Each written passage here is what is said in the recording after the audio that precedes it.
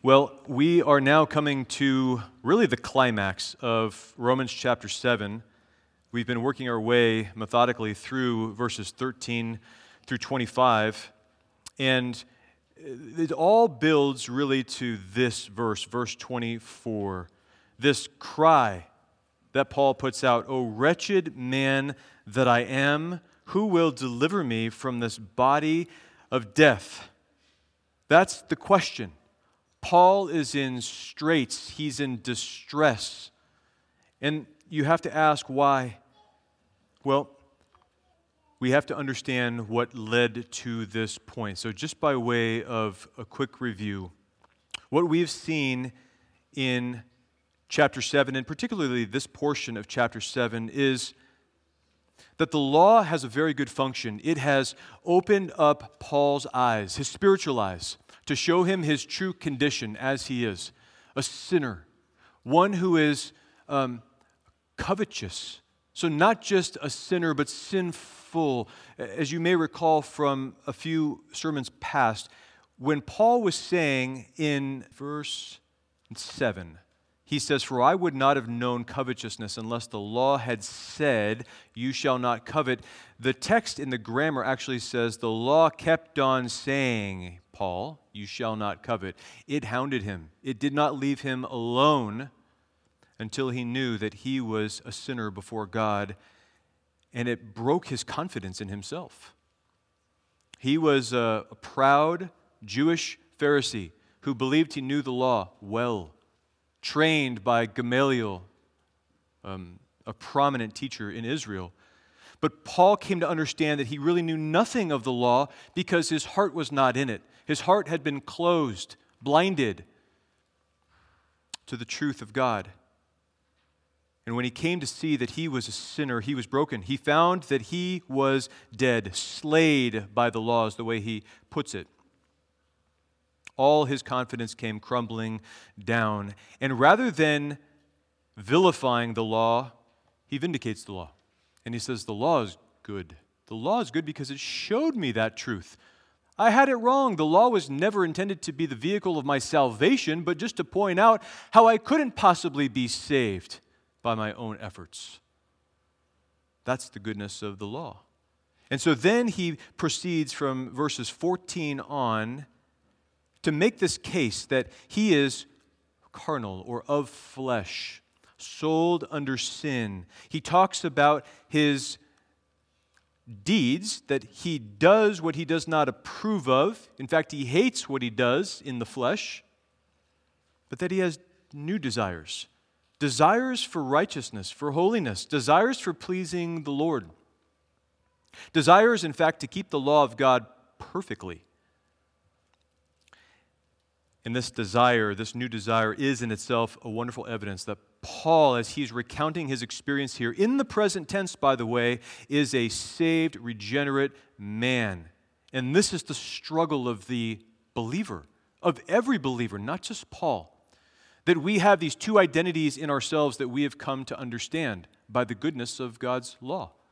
We've come to understand that we have flesh that is sold under sin, that only can sin, that is a slave of sin, but that we have a new man, an inner man in each of us, which is Christ in you and in me, who loves righteousness and who seeks to obey with the mind, this new mind, the mind of Christ, His Word. Both of those identities are in every true believer, and so what we have is the war within, and that's what we've been talking about the last couple of weeks. Paul is engaged in a battle against his enemies, and his greatest enemies are within himself. It's his own sinfulness. And the way he puts it is that he sees in verse 23, another law is what my Bible says in the New King James, but it's really a rule. It's a governing principle that's in his members, in every part of his physical and non-physical body, including his mind, his emotions, his affections, in the first birth from Adam. He finds a rule that in those members there is a war taking place against the law of his mind, that's his new mind in Christ, and bringing him into captivity to the law of sin, or to the principle of sin which is in his members. He is overwhelmed because he's realized my warfare is not just on one front, it's on every front, and that those fronts are within me. How can I get away from myself? That is what builds to this climax, this desperation, this plea with the Lord, who will deliver me, O wretched man that I am. So I'd like to focus us this morning really in 2 points as we're just going to spend time in these texts of verses 24 and 25.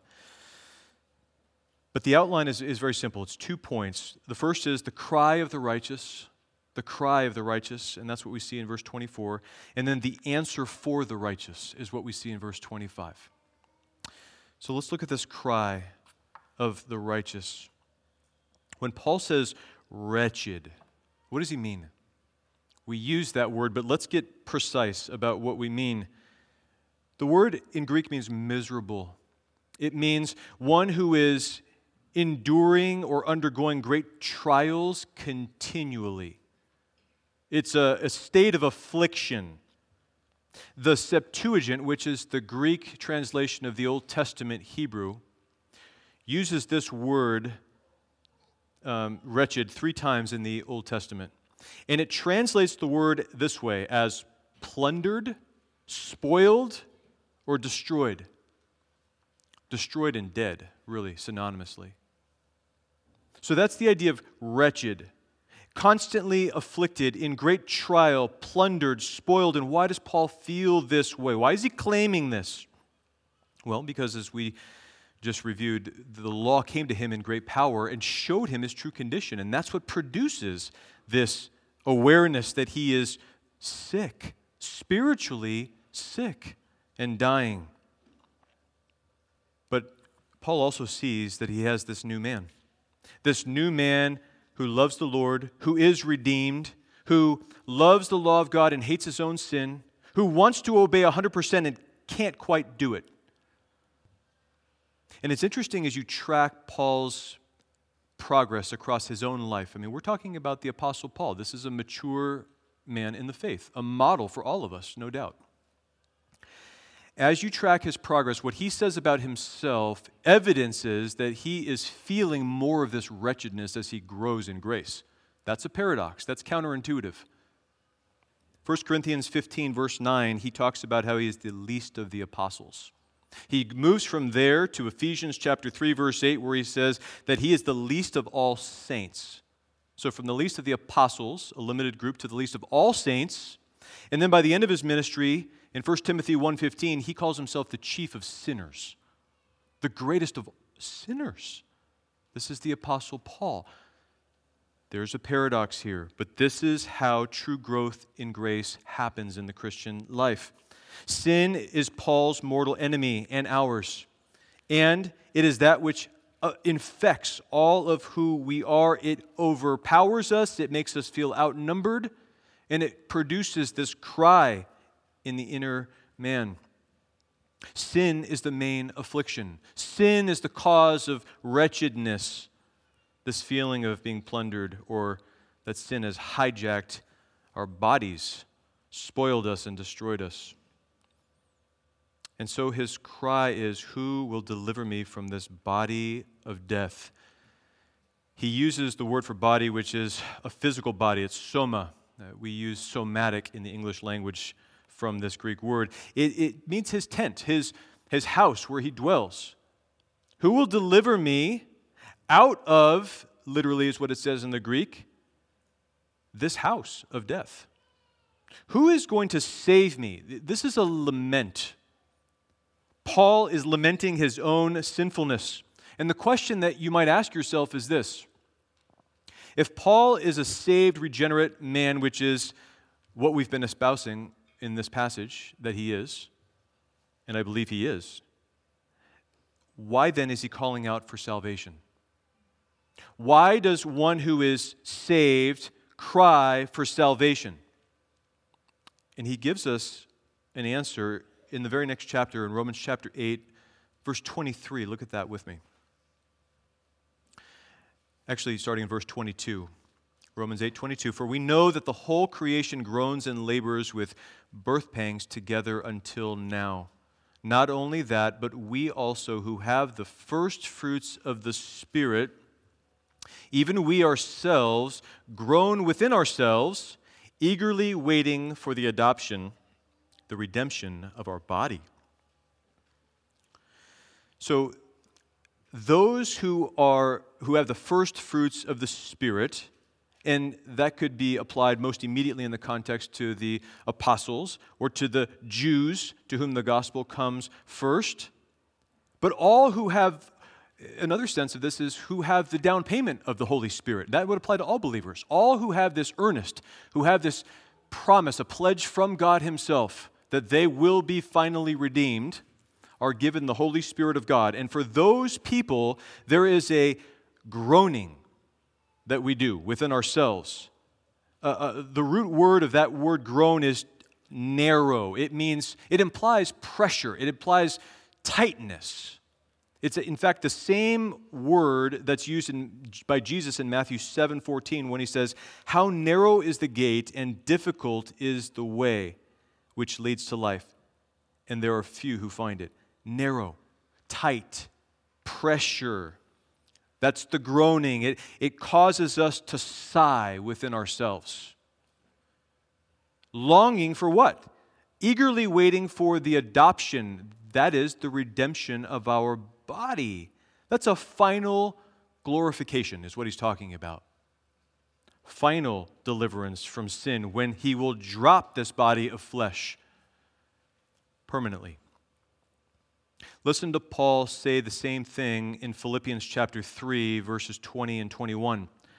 He says, for our citizenship is in heaven, from which we also eagerly wait the Savior, the Lord Jesus Christ, who will transform our lowly body that it may be conformed to His glorious body, according to the working by which He is able even to subdue all things to Himself.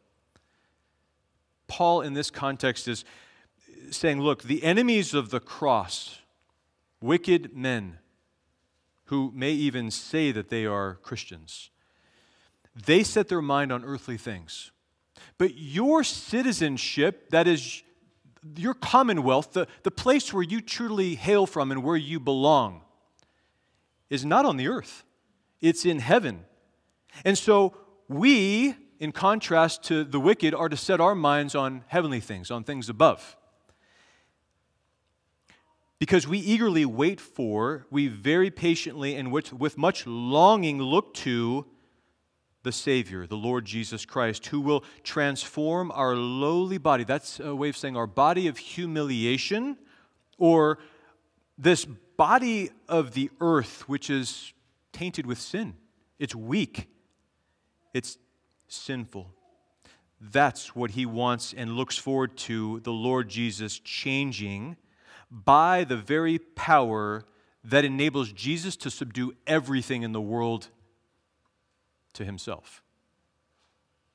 Great power. That's the cry of Paul, and that's the cry of the believer who will deliver me finally from this body of death. I'm longing to get out of it. And just to give you a visual that might help in the mind of what Paul may have been feeling in this struggle, apparently there was an ancient punishment for murderers, where when the murderer, as his punishment, he was tied to his victim, the one he murdered. And he was to carry or drag that victim around tied to his body so that the decay from the victim would infect the murderer and slowly kill him. That's the picture that Paul may have in mind when he describes this body of death that he is so longing to be free from. Get this body off of me. I don't want to drag this around anymore. I hate it. So Paul is a saved man, no doubt, and he groans for redemption. Brothers and sisters, this is the cry of the righteous. All we in Christ know something of this longing, this cry of the righteous, and it intensifies as we grow in grace. We have to understand that Scripture speaks of salvation in three tenses. It speaks of salvation in the past tense, we were saved; in the present tense, we are being saved; and in the future tense, we will or we shall be saved. 2 Timothy 1, 8 and 9, for example, "Therefore do not be ashamed of the testimony of our Lord, nor of me, his prisoner, but share with me in the sufferings for the gospel according to the power of God, who has saved us," past tense, "and called us with a holy calling, not according to our works, but according to his own purpose and grace, which was given to us in Christ Jesus before time began." Salvation accomplished, past tense. 1 Corinthians 1:18, "For the message of the cross is foolishness to those who are perishing, but to us who are being saved, it is the power of God." There is present tense sanctification in all of us. We are being saved by the ministry of the Holy Spirit in us. And then we shall be saved, Romans 5:9. "Much more than, having now been justified by his blood," that's looking to the past, "we shall be saved from wrath through him." Or as Peter puts it in 1 Peter 1:3 through 5, Peter is talking about this inheritance, this salvation which the Lord has prepared and reserved in heaven for all of us in Christ. And he says, "You who are kept by the power of God through faith for salvation, ready to be revealed in the last time." This salvation is already purchased and accomplished for you. It's just waiting to be revealed. There's nothing more that needs to be done in order to earn this salvation. It's been earned at the cross by Jesus Christ. It's packaged and prepared and waiting for God's timing to deliver it to us. Final glorification of the body. So you could say this: all those who have been justified by faith in Christ long to be sanctified in this life by Christ, and all those who are being sanctified long to be glorified. Who will deliver me from this body of death? And that is the cry of the righteous alone. Only the righteous cry out for deliverance from sin. I want to give you a couple of examples from the Old Testament and the New, just to help underscore this point, that the righteous cry for deliverance from sin. Think of Job, for example. Job in the Old Testament. Job, who is described as blameless, upright, one who feared God and shunned evil. He repudiated evil, turned away from it. And we know in the story of Job that God brought intense pressure in his life, taking away almost everything that he had except for his life, allowing Satan to touch Job and afflict him greatly, in order that God's grace would be revealed through Job. Because God would reveal Job's fleshly heart to Job's own eyes. Job was a righteous man, but he stumbled and fell just like all of us do in this life. And God drew that out of his heart and showed him his own folly, his own sin, that he would ever think of accusing the Lord God Almighty, who is right in all that he does. And God shows him his righteousness and his greatness to humble Job. And Job, at the end of his account in chapter 42, verse 6, says, "Therefore I abhor myself, reject myself. I retract and pull back all of my arguments and accusations against the Lord, and I repent in dust and ashes." He's saying, I've sinned against the Lord, and he repents. That's a change of mind. I was thinking wrongly. I said the wrong things about you, Lord, and I'm turning from that. That's a call for deliverance. Deliver me from my sin. Lord, I've been wrong. Save me. That's the cry of the righteous. The psalmist in 119, who is described as the servant of the Lord, who loves the Lord and who loves his law. He delights in it. Listen to a few of these statements from this psalmist in Psalm 119. Starting in verse 25, "My soul clings to the dust. Revive me according to your word." Verse 28, "My soul melts from heaviness. Strengthen me according to your word." Verse 29, "Remove from me the way of lying and grant me your law graciously." Verse 36, "Incline my heart to your testimonies and not to covetousness." Verse 37, "Turn away my eyes from looking at worthless things and revive me in your way." This is the cry of the righteous. Lord, if you don't do this for me, my soul will cling to the dust. It will melt from heaviness.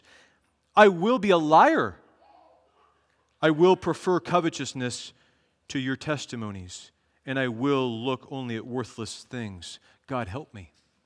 Be merciful to me, a sinner. David, who is described as a man after God's own heart. These are saved people who have this cry. David in Psalm 6 is describing a chastening of the Lord upon him, the Lord's correction, as a father does with his children. And David is in deep distress. Listen to his heart in some of these verses. He says in Psalm 6, verse 4, "Return, O Lord, deliver me. Oh, save me for your mercy's sake." Why would he say, "Return, O Lord," if he didn't feel some distance from the Lord? Feeling the pressure that the Lord had brought upon him as he's crying out. In verse 6, he says, "I am weary with my groaning. All night I make my bed swim. I drench my couch with my tears. My eyes waste away because of grief. It grows old because of all my enemies." He's describing sleeplessness. He's describing a physical condition of agony that no doubt he is in because his soul is in agony. David again in Psalm 31, which we read for our call to worship this morning. Look at verses 9 and 10. "Have mercy on me, O Lord, for I am in trouble. My eye wastes away with grief, yes, my soul and my body. For my life is spent with grief, and my years with sighing. My strength fails because of my iniquity, and my bones waste away." Brothers and sisters, this is what I would call wretched man theology. Here it is. His life is spent with grief, his years with sighing. This man is afflicted. He's in constant toil. I don't think that he's only talking about the incident with Bathsheba and Uriah here. He's talking about years of feeling this way. A sighing and an affliction that endures his whole life. Why? He knows the wretchedness of his sin. And David, as a mouthpiece for God, is also a type of Jesus Christ, the Messiah to come. Christ, who would be described as a man of sorrows and acquainted with grief, David knew something of that here too. But David knew something of that because of his own indwelling sin. Christ knew something of that because of our sins placed on him, the sinless one. David continues in Psalm 38 with the same theme of a cry for deliverance to the one who is chastening him, the Lord God. Let's look at this together, Psalm 38. And just read starting in verse 3. "There is no soundness in my flesh because of your anger," speaking to the Lord, "nor any health in my bones because of my sin. For my iniquities have gone over my head. Like a heavy burden, they are too heavy for me. My wounds are foul and festering because of my foolishness. I am troubled, I am bowed down greatly. I go mourning all the day long. For my loins are full of inflammation, and there is no soundness in my flesh. I am feeble and severely broken. I groan because of the turmoil of my heart." David is in deep distress, again, because of his own sinfulness and God's heavy hand upon him. He calls it the anger of the Lord. This is interesting because we know that in Christ, and this is true for David too, looking forward to Messiah and trusting in him, there is no condemnation for God's own, for his elect. God has atoned for their sin. His wrath is turned away. But there is also this reality that every time we do sin, it does rouse the anger of the Lord. He hates sin. He hates sin. The good news is that he's dealt with that anger and wrath in Christ. He does chasten his own. He turns us away from our sin, and this is how he does it. So he's not condemned. This is the action of a loving father, not a condemning general, turning him from his sin to righteousness. One more time, David in Psalm 142, and this is what we were reading last week. verses 6 and 7, David says, "Attend to my cry, for I am brought very low. Deliver me from my persecutors, for they are stronger than I. Bring my soul out of prison, that I may praise your name. The righteous shall surround me, for you shall deal bountifully with me." What is all this? This is all, "Wretched man that I am, who will deliver me from this body of death?" Illustrated in God's men in the Old Testament. Now, when we come to the New Testament, when we look at the people who earnestly pursued Jesus, who were they? Who were these people but ones who knew that they themselves were sick with incurable disease, and sick with incurable conditions, blindness, deafness, leprosy, which is a damage to the nerves so you can't feel anything anymore, demon possession, paralysis, deathbeds. These are conditions for which there is no cure in the flesh.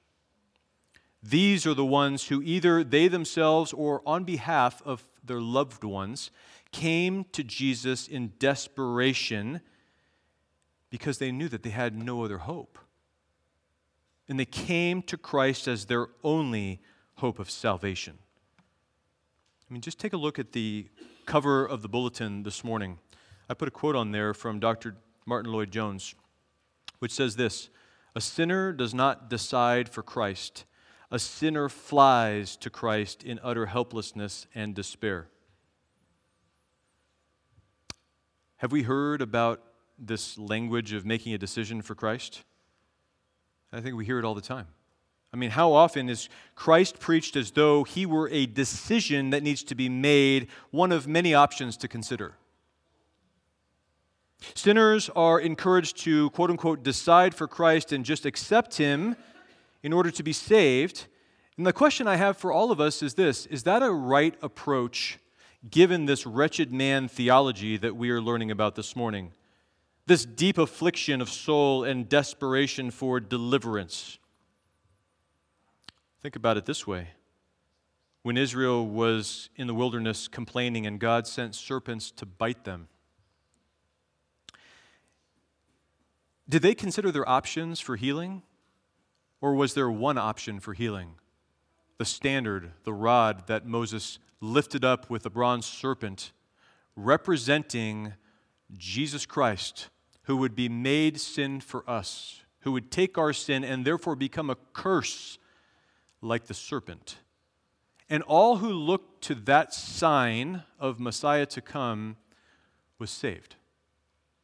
All who knew that they had been bitten by these serpents with the poison, the venom, who knew that they would die, had desperation to look. There was no delay. Those who looked immediately. But those who had hard hearts, who didn't truly realize their calamity, they didn't look and they died.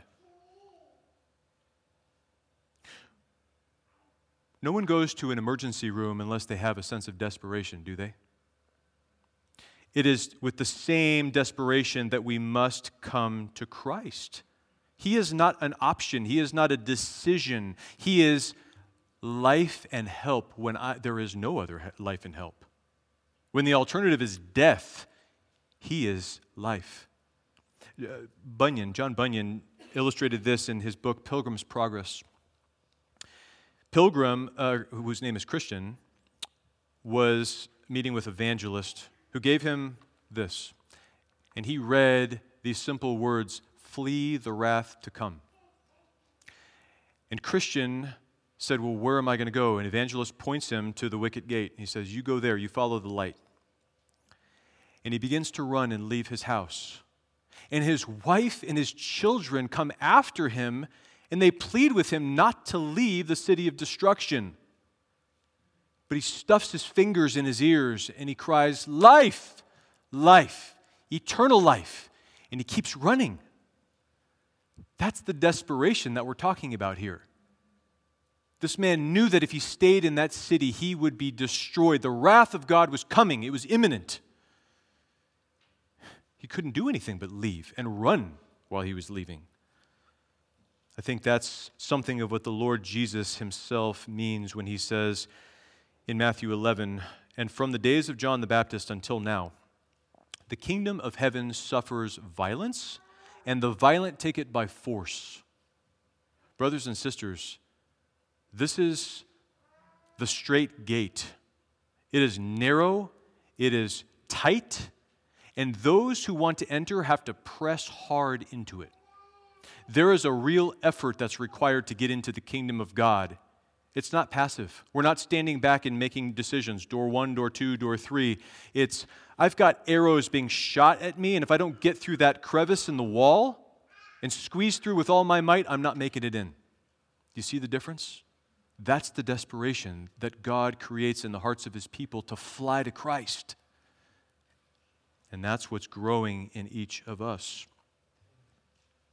I think it's interesting because in Pilgrim's Progress again, we have a vignette, we have a snapshot or a picture of Pilgrim getting to the wicket gate and then he gets through, Christian.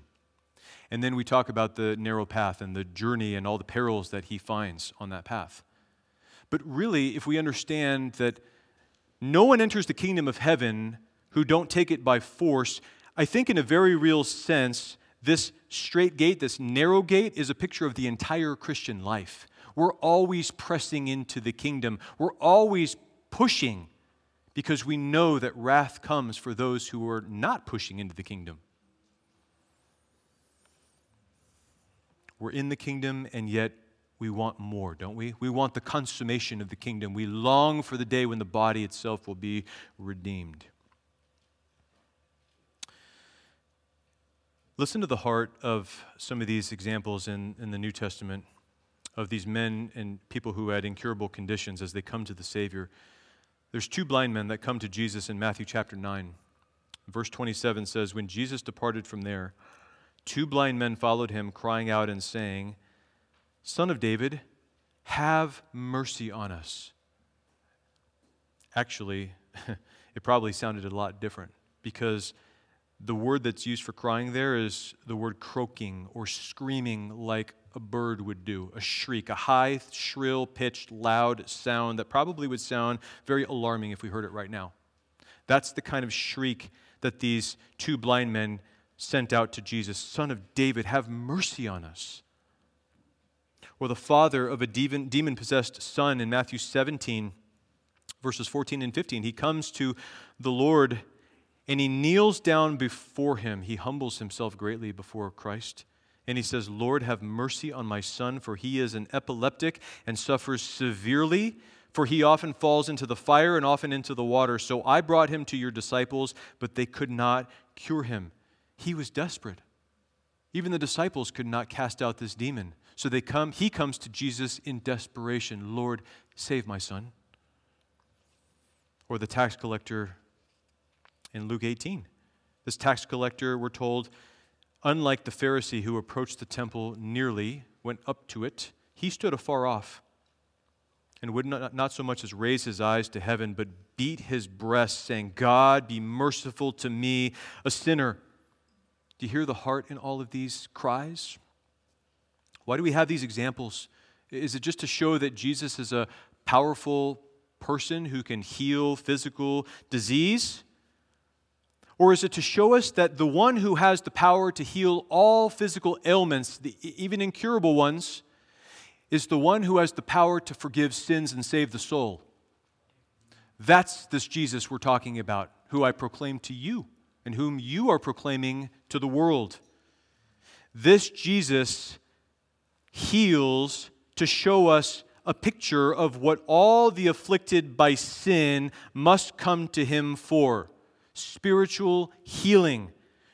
We are all blind and deaf, leprous. We don't feel the things of God. We're blind to it, insensitive to it. We're spiritually dead until Christ wakes us up and makes us realize we're alive, and yet at the same time, this body of death still hangs to me in the flesh. This is wretchedness. This is wretchedness. And here's the irony. Not everyone realizes that he or she is spiritually sick with this incurable disease called sin. Not everyone realizes that. And so people are walking around, living their lives, acting like everything is fine, and they're really a corpse under a death sentence. Awareness is the key. And you say, how does this awareness come about for a person? I mean, how does somebody just come to understand this? Well, again, in Paul's case, the law came in power. The commandment came and woke him up. It's the power of God. I want us to see this together in Psalm 107. We read this morning, but let's revisit this now, Psalm 107, and see how it is that the Lord causes somebody to feel their affliction. Psalm 107. Let's just take it from verse 23. Those who go down to the sea in ships, who do business on great waters, they see the works of the Lord and his wonders in the deep. He's talking about the ocean. For he commands and raises the stormy wind, which lifts up the waves of the sea. They mount up to the heavens. They go down again to the depths. Their soul melts because of trouble. They reel to and fro and stagger like a drunken man and are at their wits' end. Then they cry out to the Lord in their trouble, and he brings them out of their distresses. He calms the storm so that its waves are still. Then they are glad because they are quiet. So he guides them to their desired haven. Oh, that men would give thanks to the Lord for his goodness and for his wonderful works to the children of men. Why is the Lord so good in this context? Because he is a Savior. And how is he a Savior? He first raises up the waves of the sea to create the panic in the people, to cause them to stagger like drunken men so that they cry out to him for deliverance. It's the Lord who himself causes the sea to rage. This is an example that you can imagine as a sailor, perhaps on a boat with these waves that are going up and down so much that you probably can't even see which is which. And that would be terrifying. But something of that storm is what he causes to happen in the hearts of his people. It's like being at Sinai again, the thunderings, the lightnings, the smoke, the darkness, the clashing sounds, the trumpet blasts, all that terrifying phenomena to the physical senses, that takes place in the soul when God calls a person, so that he responds in this way: Lord, save me, deliver me. This is the sovereignty of our God. I mean, where is it? Verse 33, he turns rivers into a wilderness and the water springs into dry ground, a fruitful land into barrenness for the wickedness of those who dwell in it. He knows how to take somebody's life, which is going well, so-called, and absolutely destroy it, dry it out so that they have a sense that they have nothing and they're desperate for salvation. And he, conversely, can cause the wilderness to become pools of water and dry land become water springs where fruitfulness results. This is God. God is able to do all things. He is the one who breaks us in order that he might bind us up again, heal us. Deuteronomy 32:39, the Lord, speaking of himself, says, "Now see that I, even I, am he, and there is no God besides me. I kill and make alive. I wound and I heal. Nor is there any who can deliver from my hand." So, how do we get this sense of desperation? The Lord creates it in the hearts of his people. Thank God he does. This is the blessedness of wretchedness. Paradox, but so true. There's a wonderful hymn called "Come Ye Sinners, Poor and Wretched." Just listen to this third verse. "Let not conscience make you linger, nor of fitness fondly dream. All the fitness he requireth is to feel your need of him." We know that.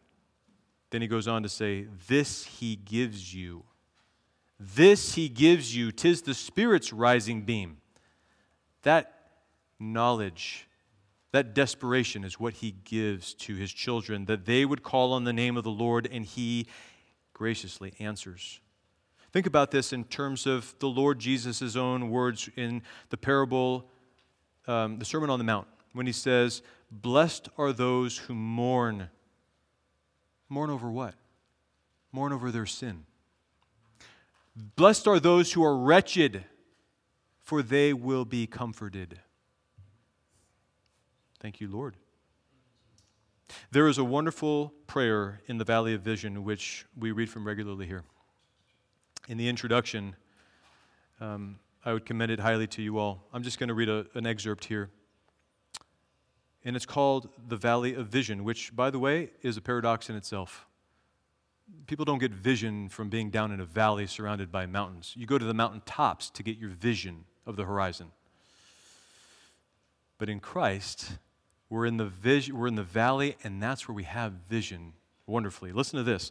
Let me learn by paradox that the way down is the way up, that to be low is to be high, that the broken heart is the healed heart, that the contrite spirit is the rejoicing spirit, that the repenting soul is the victorious soul, that to have nothing is to possess all, that to bear the cross is to wear the crown, that to give is to receive, that the valley is the place of vision. Isn't that wonderful? The unbeliever knows nothing of that. He does not cry out for deliverance. Why? Because he doesn't realize that he's in trouble. Those who are well have no need of a physician, do they? Those who can see, quote unquote, have no need for spiritual sight. Those who think that they're clean have no need to be cleansed from spiritual leprosy. Those who don't think they're lost have no need to be found. The unbeliever may sorrow over sin, and indeed we see examples of that throughout the Scripture. But it's not a sorrow that ever leads to repentance.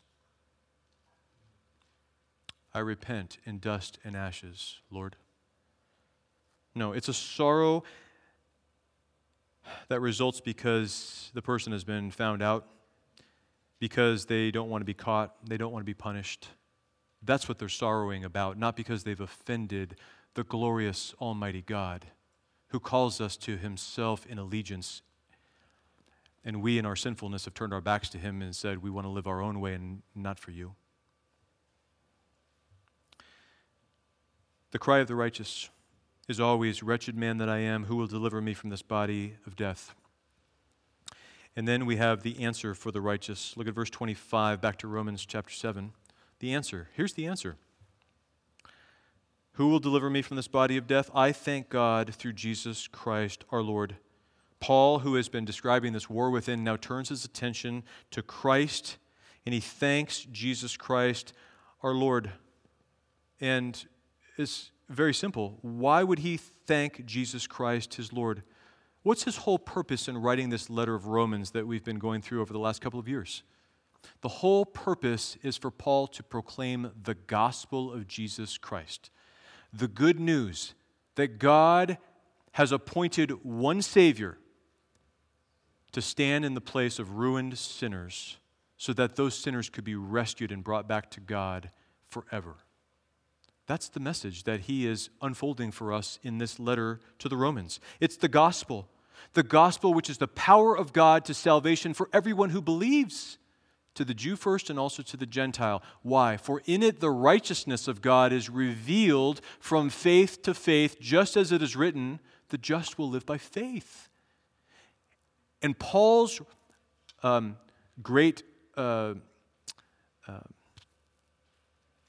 what he came to understand, and what Martin Luther came to understand, is that, and I hope what we've come to understand, is that the faith and the righteousness that has been revealed by God is not just God showing everybody that God is righteous. That doesn't save anybody. He's revealed His righteousness in the sense that He's given His righteousness to all who put their trust in His Son. That was the groundbreaking discovery that Luther had, that he understood as he was studying for a class as a friar, as a Catholic, to teach this text that he didn't even understand. And the Lord opened his eyes, This is the gospel. Brothers and sisters, it's all about Jesus Christ. This gospel is not just Matthew, Mark, Luke, John. This whole Bible is gospel because it all points to Christ. It's the good news that Jesus is the Savior. That's what we look for in the Scriptures, and that's what we see. Everything, I'm not going to go through a whole review of Romans at this point, but it's so wonderful to see that every part, every blessing of salvation in the gospel is all centered in Jesus Christ our Lord. That's really the point. It's all centered in Him. That's why the Scripture says in Acts 4:12, neither is there salvation in any other, for there is no other name under heaven given among men whereby we must be saved. So, question, is Christianity exclusive? You bet it is. Truth, by definition, is exclusive, and we are not ashamed of that. There is no other way to be saved than through the Lord Jesus Christ alone. And anyone who's not willing to stand on that rock is not a Christian. No, there are not many ways to salvation. Jesus said, I am the way, the truth, and the life. No man comes to the Father but by me. He is that narrow gate. Narrow because there's only one. And we press into the kingdom through Him. Why did Paul thank God through Jesus Christ our Lord? He knew the gospel. He understood doctrine, but he also knew something of God's deliverance experientially in his own life. Just listen to this. This is 2 Corinthians chapter 4. So wonderful. Paul knows the faithfulness of God in his experience. In 2 Corinthians chapter 4, these are familiar verses, I know. He says this in verse 7, but we have this treasure in earthen vessels. He's talking about the body of humiliation. That the excellence of the power may be of God and not of us. We are hard pressed on every side, yet not crushed. We are perplexed, but not in despair. Persecuted, but not forsaken. Struck down, but not destroyed. Always carrying about in the body the dying of the Lord Jesus, that the life of Jesus also may be manifested in our body. For we who live are always delivered to death for Jesus' sake. There's the lifelong struggle of the wretched man. That the life of Jesus also may be manifested in our mortal flesh. And then look at verse 14.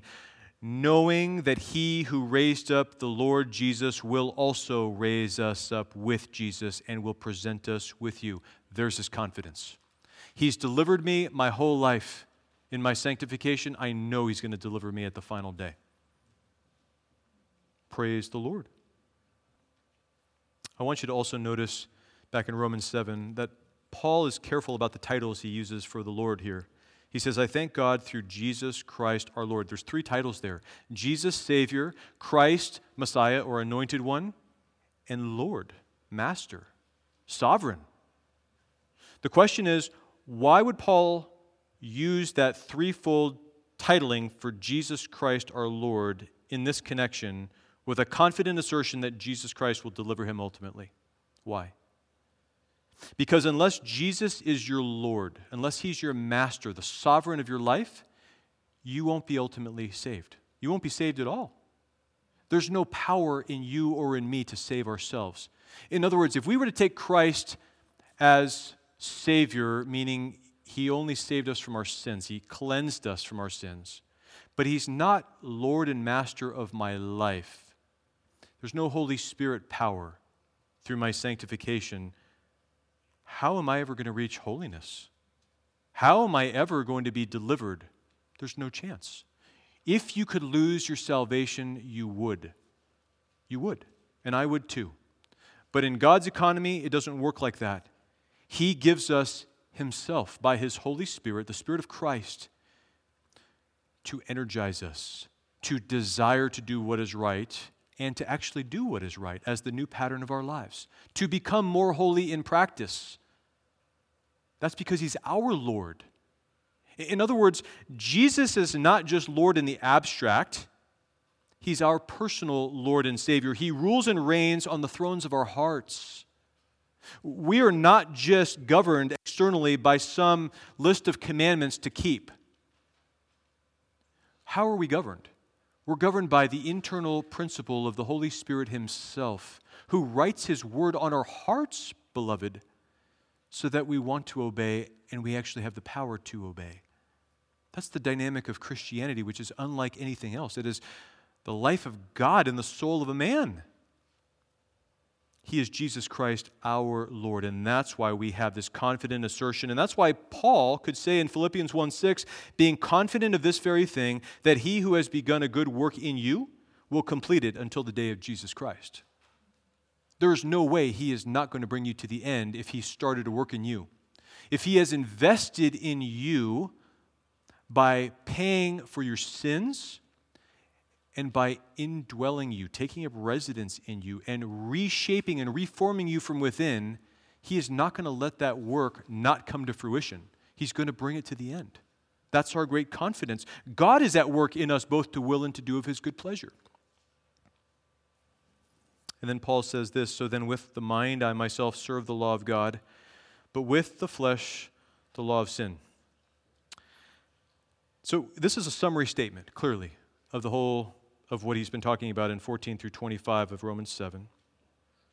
He's saying, I myself, he's talking about the real Paul, not the flesh, but the new Paul, the inner man, with a new mind.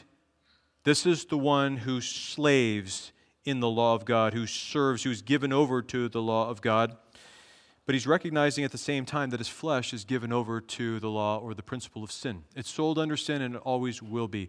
That sounds a little bit morose, doesn't it? It sounds like a standoff. It sounds like you have two equal and opposite forces that are colliding with each other. And what a strange thing to put after a paean of praise. Who will deliver me? I thank God through Jesus Christ our Lord. So then, I'm just going to be in perpetual conflict for the rest of my days. It seems a little bit anticlimactic, doesn't it? What is Paul doing there?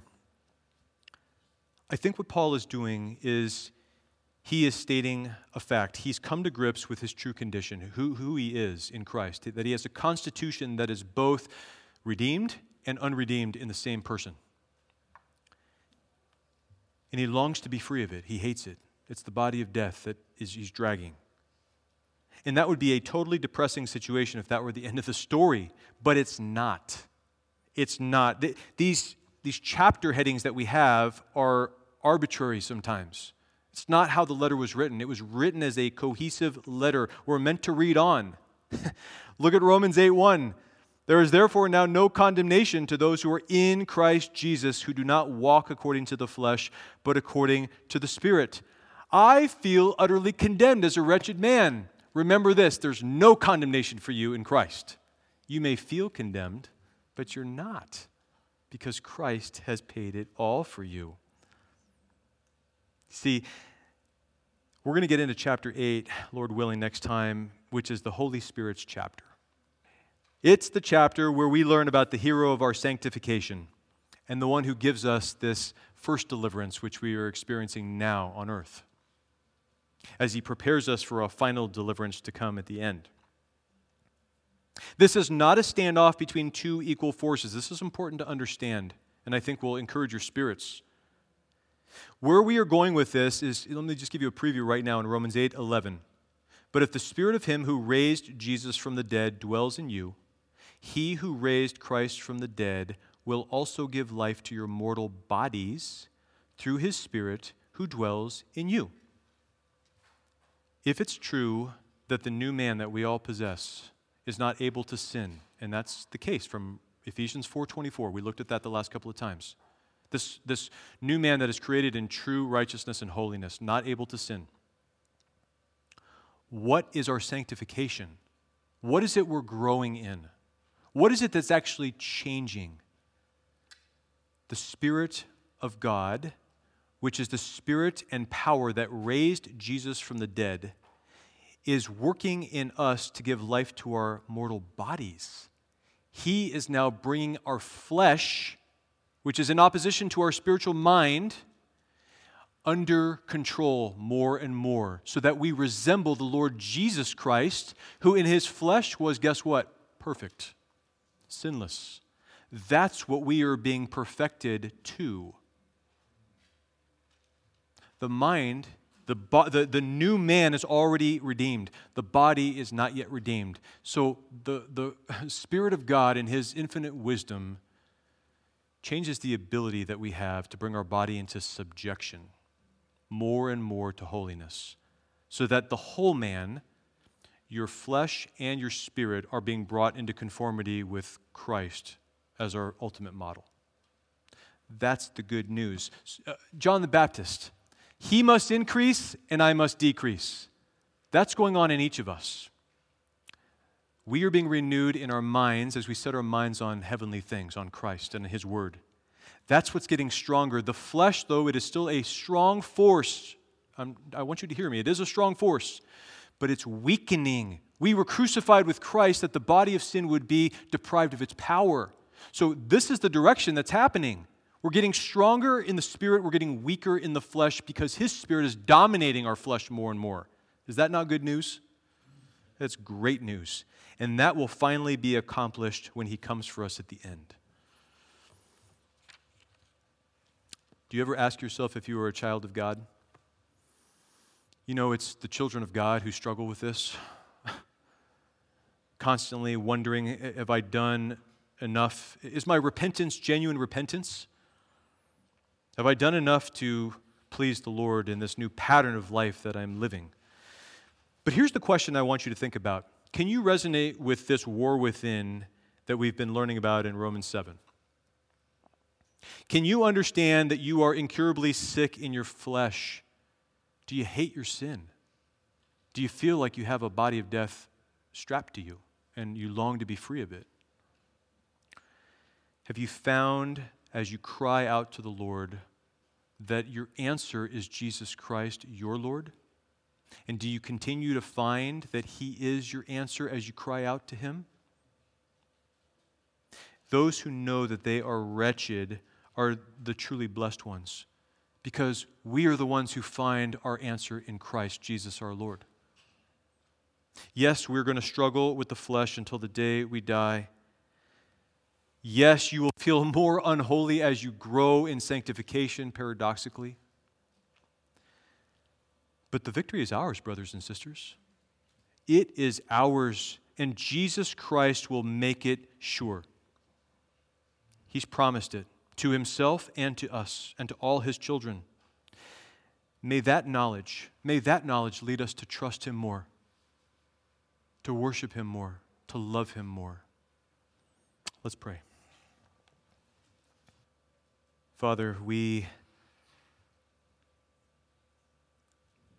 know something of this wretchedness in our own souls, as we cry out, Lord, for help in this perpetual struggle with sin, these enemies that have infiltrated all our members, that war constantly against our mind. Lord, how quick we are to stumble, to speak a casual or careless, hurtful word, to give a look that is harsh. Father, to put ourselves first instead of preferring others. God, forgive us. And thank you, Lord, that we are forgiven in Christ. Thank you, Lord, that you are at work in each one of us who call on the name of the Lord out of a pure heart. For deliverance in this life, in our sanctification, and an ultimate deliverance yet to be revealed. Father, thank you for the assurance that your salvation is complete and just waiting to be revealed. There is nothing that we can do to earn it at all. But Lord, just to rest in what you have done, in all the work you've accomplished in your Son. What a glorious work it is, Lord. May we recognize it more and more as we study your word together. May our hearts be drawn to you and knit in love with each other through the gospel. May we find our greatest joy and our only joy in you. Lord, thank you for this body and for your Spirit at work among us. In Jesus' name, amen.